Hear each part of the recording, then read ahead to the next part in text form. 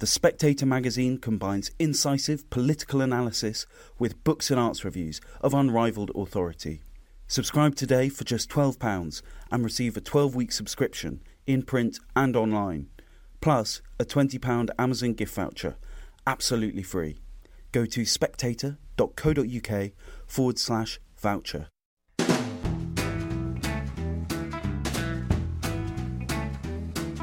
Hello and welcome to the Americano podcast, a series of discussions about American politics, life and culture. My name is Freddie Gray. I'm the deputy editor of The Spectator.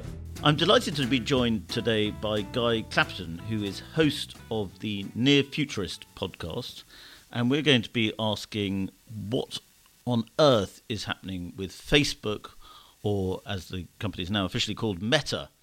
Guy, Facebook enjoyed, like all major tech companies, a substantial bounce during the pandemic, but it's recently collapsed. Yesterday had the biggest ever fall in its share price, I think about 25%. And there is a sort of general sense that Mark Zuckerberg is losing control a little bit. What's going on? Is Facebook in a death spiral, as some people are saying on social media? As if people would ever exaggerate things on social media. How could anyone think such a thing? The answer is probably not, or at least not just yet. What's happened with Facebook is nothing that it hasn't faced before. I don't know whether you remember in 2012 when they first did their IPO onto the American Stock Exchange, onto Wall Street. The first thing the share price did was to fall by 50%. Which meant that an awful lot of people lost an awful lot of money, including Mark Zuckerberg himself, of course, as he would have done this time around as well. At that point, I think what had happened was A, they overvalued it, and B, they appeared to have nowhere to go. People thought it had reached a saturation point. Zuckerberg did a very good interview at the time. I was using it on a media training call only this morning, and what he did was he said that they were now going to focus on the mobile market, which of course with hindsight we can say they did to great effect. Now, what's happened since then, of course, is other players are there in the mobile market. Facebook has become a well-known brand, a well-established brand, and apart from the things that are happening around it, and we can come to those in just a second, I know a lot of young people who say things like, Facebook is an old man's brand. There's a lot of old men on Facebook. And I look in the mirror and I'm horrified to say, I think they're right. So, that's partly what's happened. There's always going to be the next best thing or the next new thing. And I think that's part of what the move to a holding company called Meta was. Facebook is still called Facebook. It's now a brand owned by Meta. Well, I mean, the ostensible reason for switching to Meta is that Mark Zuckerberg thinks the future is the metaverse, and that they have quite a large share of, is it the Oculus, the virtual reality headsets? Exactly. And so if the future is going to be the metaverse, which is the sort of alternate reality where we all live digital lives, shopping, having people over to our digital houses, and we're all talking to each other through headsets, then Facebook wants to be at the front line of that. What's your assessment of whether that will actually be true, and also whether Facebook is best placed to be the company that leads that? I think it may well be. It may well be the sort of medium-term to long-term future. The problem is that Facebook is facing issues right now, and not everybody's going to adopt a headset or be really comfortable with wearing the things and relating to people in that way this time next week. So I think Facebook has the longer term sorted out, and it's probably got deep enough pockets to last. But again, will young people go for something that's branded Facebook? My guess is that it'll be called something else, but it'll be Facebook under the bonnet, so to speak. So yeah, I think it's a perfectly good ploy, but at the moment Facebook has a slight decline in users, not a massive decline given the billions that it's got, but it's also then involved in trying to turn a corporate focus around when it's actually got, I looked this up just before we started this podcast, it's got about 71,000 employees. Now, when you consider when it started off, its maxim, its slogan, if you like, was move fast and break things. Now, we'll just pause for a second to acknowledge that should be move quickly because it's an adverb. But, within move fast and break things, that's one thing when there's 10 of you, it's one thing when there's 100 of you. 71,000 people, you can't just turn a company around like that and change its direction overnight. So I think, or much less can you turn the entire public round overnight and say, stick this headset on, you're going to enjoy this.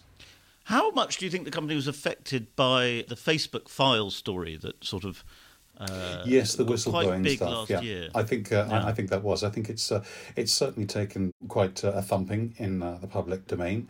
There was the Facebook files. There was the whistleblower who said that this was the case of the whistleblower who said that it valued profits much more than it valued people, and that it didn't care what it put out there.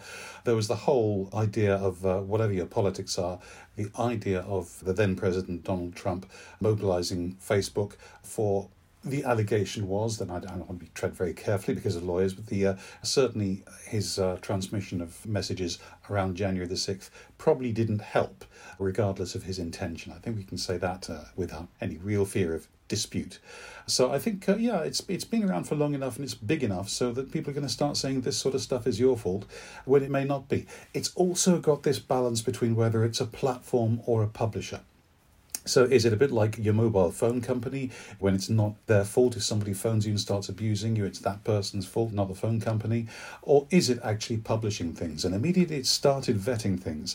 I think you have to acknowledge the possibility it may well count as a publisher. Well, I think it probably does. But I actually often feel quite sorry for Facebook because I feel since 2016, since the election of Trump and Brexit, they've been beaten up a lot in public as the platform/publisher that was not doing enough to control content. And of course it is quite a difficult thing to control content. And I'm not sure other big tech giants who were just as powerful, really, have had quite the same wrath. Why do you think it is that people are focused on Facebook so particularly? Is it because politicians tend to be boomer generation people who probably just know Facebook, and so that's the first thing they reach for when they're looking for something to blame? I think actually I would slightly dispute the basis of your question there, in that I think Twitter had an equally hard time.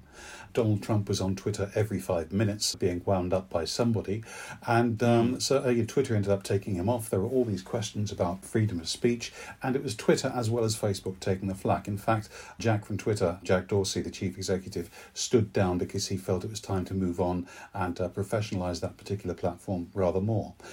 I agree with you having some sympathy for Facebook. I don't think they need our sympathy particularly, I'll be honest with you there. But I'm not saying that Zuckerberg is lying awake at night worrying what we think about him. You just want to give him a hug, don't you? Me neither. Yeah. But seriously, I think the way I have some sympathy for them is that nobody could have anticipated when they started off that it was going to get this big, this quickly. Zuckerberg I think he's in his 40s now. He's not an old man, but he came straight from college. I don't believe he'd done anything else in terms of having a business. So he has lived and breathed social media all his life. I think he did the right thing to start hiring some seniors outside that area. Whatever people have said about the hiring of, say, for example, our own Nick Clegg, he was Deputy Prime Minister in a Western country, and I think that's, it's not a trivial job. So I could see he started to surround himself with all those people, but it's still grown very, very quickly, and he's expected to have an awful lot of sophistication and experience to which he may not have had access during his lifetime. Well, it has been floated that Zuckerberg would run for president, and some people even thought he was actually thinking about it because he seemed to be dabbling in politics at a certain stage around 2017, 18, around then. I think, to be fair, you'd need to ask Zuckerberg about that rather than me, because I don't have any insider information. He would be as entitled to run for president as anybody else, although having been through his various depositions in the House, he might feel that that's no longer appropriate. There was this glorious moment, wasn't there, when they were investigating Facebook to see where its money came from, and when one of the senators found out that people didn't pay to join Facebook, they gave him a very severe question. They said, "How do you make your money?" And he just said, "We sell advertising." So he obviously is aware that there are people in that particular establishment who don't have a clue what he does for a living. Yes. I do remember how embarrassing it was listening to these old, often Republican senators grilling him about social media without a clue. But it's true that actually Facebook, it hides its actual business purpose. I mean, it's always done that, hasn't it? Well, I think like any business, it's there to earn money for its shareholders and, move fast and break things. That was never a social purpose. I don't think it's ever claimed to be anything other than a medium for putting people in touch. If you had said to us, you and I, in 2005, that there would be an enormous network that would connect absolutely everybody, all sorts of human knowledge gathering together, and that we would use it mostly to look at pictures of pet cats and shout at each other. This is not an original observation, of course.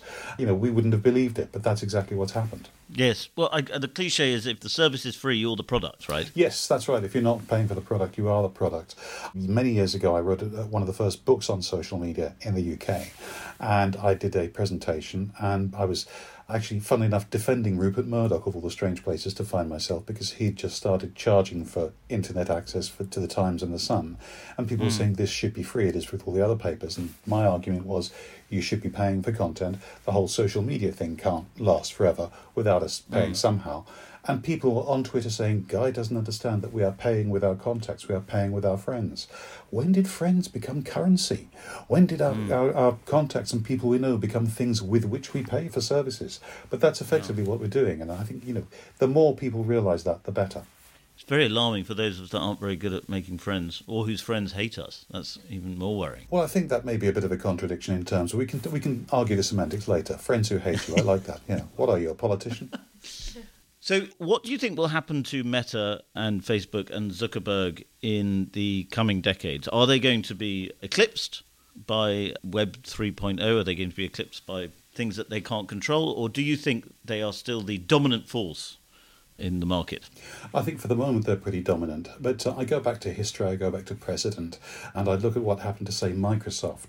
Mid-1990s, well, it was Windows 95 came out, which was the first really, really popular version of Microsoft Windows. Windows 3 had done very well. Everybody wanted a Windows computer. Mid-2000s, suddenly there's this thing called the iPhone. Apple was absolutely everywhere. There was only one smartphone to have. What happens is that these things tend not to go away completely. They find themselves a niche. Apple's still fairly dominant, but I think if you were to talk to someone from Samsung or from Google who own the Android operating system, they would tell you that they're doing pretty darn well as well. In the same way that Microsoft's still around, but then Google's doing its Office apps, and there's all sorts of, in terms of offering web services, there's all these other companies doing the same thing. Amazon's not the only online bookstore anymore, but still pretty dominant. I think it'll find its own niche. I think there will be other players. The interesting thing for me will to see just how many of them are actually owned by Meta, just going out under a different name. The Lever brothers of this cyber world, if you like. Well, Guy, thank you very much for coming on. Very interesting talking to you, and please come on again. It's been an absolute pleasure. Many thanks indeed for the invitation. Thank you very much for listening to that episode of Americano. If you enjoyed it, please subscribe. And if you really enjoyed it, please leave us a star rating, preferably 5 stars, and a review.